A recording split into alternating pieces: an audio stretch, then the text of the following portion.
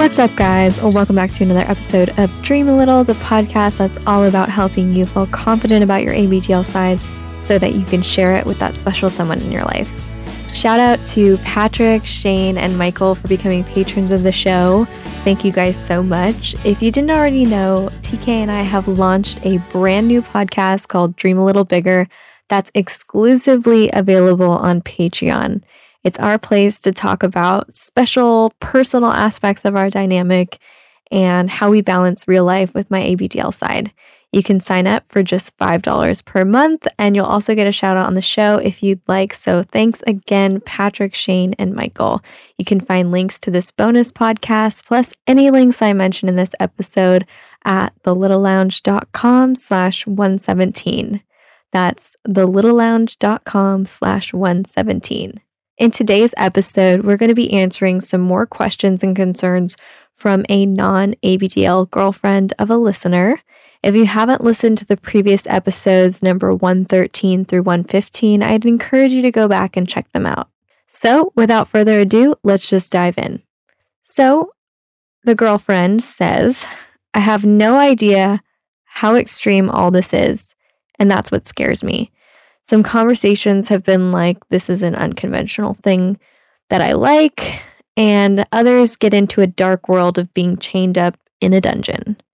So I can totally see where this girl's coming from, especially since I get the hint that she's pretty vanilla. And this concern really resonated with me and reminded me how important it is to communicate your fantasies to your partner.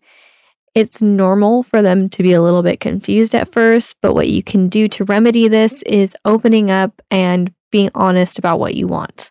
This is particularly difficult to answer because the extremeness of your kink is going to vary from person to person, and what one person finds extreme could be just nothing to another person. In this situation, it's best to walk your partner through the different scenarios that you enjoy, and I'd categorize them in the following way. The first level or category would be sharing your fantasies that are strictly non-sexual, if you have any. And this could be some of the comforting parts of age play that you really like being cuddled or given a stuffed animal or a pacifier. Those are probably going to include little things that you enjoy, like in your bedtime routine or your aftercare, things that really just don't evolve around sex. And the next category would be some of the age play scenes that do involve sex.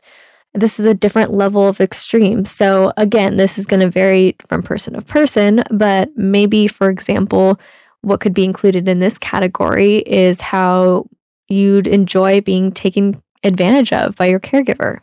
And the third category that you should let your partner know about is giving an example of some of the more extreme scenarios that you're comfortable sharing.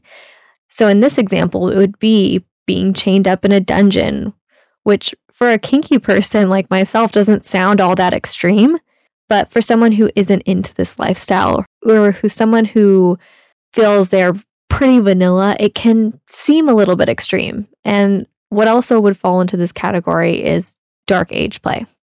So it's so important to clarify that your sexual fantasies can vary widely, and oftentimes they can be completely opposite from each other.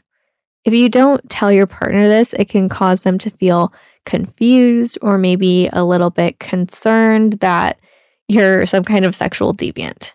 And this question is what led me to believe that the person asking is pretty vanilla. And I can't stress this enough, it's best to test the waters by bringing up other aspects of human sexuality and taboo kinks to better understand who you're talking to and whether or not this is something they can be interested in or at the very least understand. When someone expresses a fear like this, oftentimes it's because a lack of understanding. And with some simple communication and talking about that fear, it can help bring about an understanding. By the way, this episode is sponsored by my free guidebook, Introduction to Explaining ABDL. It's a totally free resource you can use where I show you what it takes to slowly and cautiously start the ABDL conversation. You can download it for free by going to thelittlelounge.com/117. That's thelittlelounge.com/117. Moving on to the second concern that this listener had, and this is a big one. She says, are you living in a different world in your head? Is this a full-blown obsession addiction? Are you balancing on an edge between reality and wanting to succumb to fantasy? Sometimes you talk about it and it sounds like it's a lighthearted thing, but then sometimes you say things that make me think that you've been downplaying it, so I won't freak out. Like, you would contemplate changing all your friends for it. You wish you could do it all the time. You wish you were a kid. You'd go home to indulge rather than be around people, and that you think you might end up alone because of it. And it sounds like this completely insane addiction that isolates you from normality. You've said stuff at least you're social and have a job, but in general, that's the bare minimum of existence. Has it warped your perspective that much? I'm not saying that your life is the bare minimum, just alarming that you've said things like that. Wow. So this question really struck a chord with me because I do think that there's a fine line between being honest with someone you're dating and oversharing a bit too much information. And in this situation, I think that too much information was shared too soon. Information that could compromise a partner's understanding, perception, and willingness to try ABDL. So when you tell someone that you would contemplate changing all your friends, or that you wish you could do this all the time, or that you wish you were an actual kid, or that you'd enjoy going home alone to indulge rather than being around people, it can scare people off, and that seems pretty reasonable and understandable. At this point, you're kind of making it sound more like a problem that interferes with your life instead of being a fun thing that you can try together. In her defense, I can see where the concern is coming from because the things that she mentioned are all the things that I usually caution against sharing in order to have a healthy balance as an ABDL. Because here's the thing, being ABDL is totally normal and harmless as long as it doesn't isolate you from people you love or being successful in life.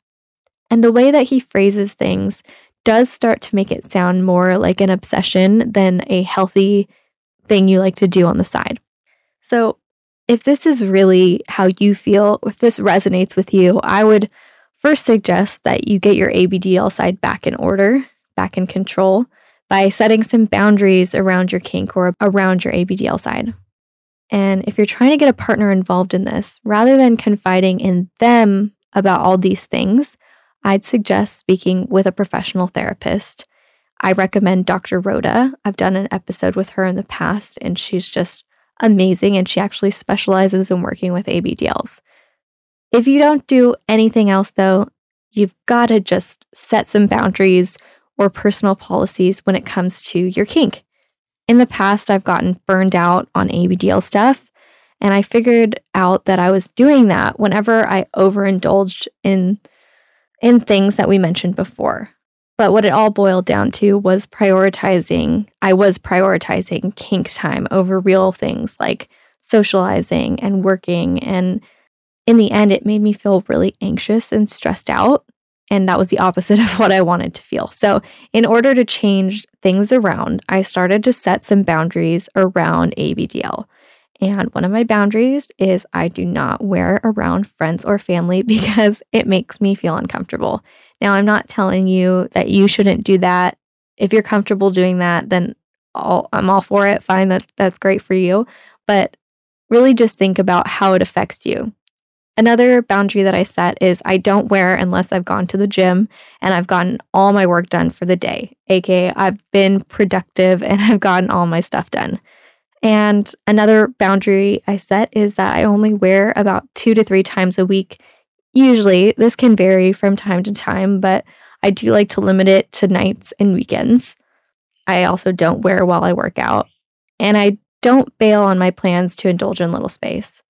Essentially, I treat Little Space as a reward or a treat for doing things that I need to get done. The last thing I wanted to talk about was this whole oversharing thing. Obviously, I'm all for being open and honest with the person that you love or that you're dating, but you don't need to tell them every single detail or thought that goes through your mind, especially when you're in the beginning stages of dating and you want to start involving ABDL off on the right foot.